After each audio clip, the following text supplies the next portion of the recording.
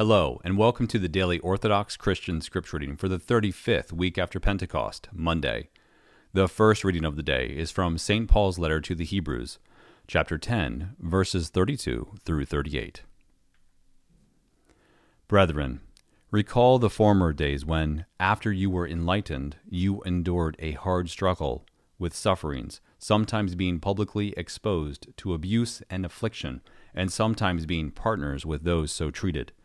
For you had compassion on the prisoners, and you joyfully accepted the plundering of your property, since you knew that you yourselves had a better possession and an abiding one.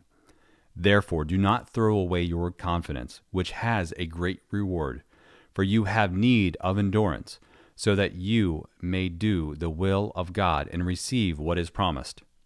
For yet a little while, and the coming one shall come, and shall not tarry, but my righteous one shall live by faith.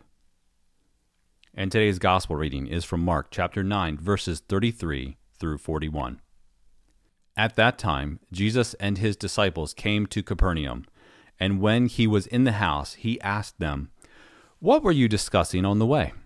But they were silent, for on the way they had discussed with one another who was the greatest. And he sat down and called the 12, and he said to them, "If anyone would be first, he must be last of all, and servant of all."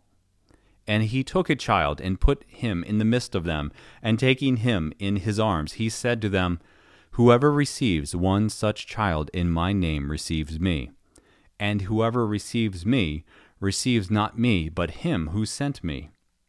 John said to him, "Teacher, we saw a man casting out demons in your name, and we forbade him, because he was not following us."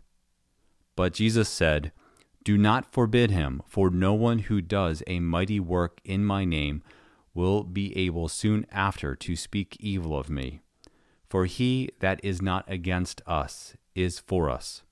For truly I say to you, whoever gives you a cup of water to drink because you bear the name of Christ will by no means lose his reward." Thank you for listening. Let the brightness of the Lord our God be upon us and direct the works of our hands to do good. See you tomorrow.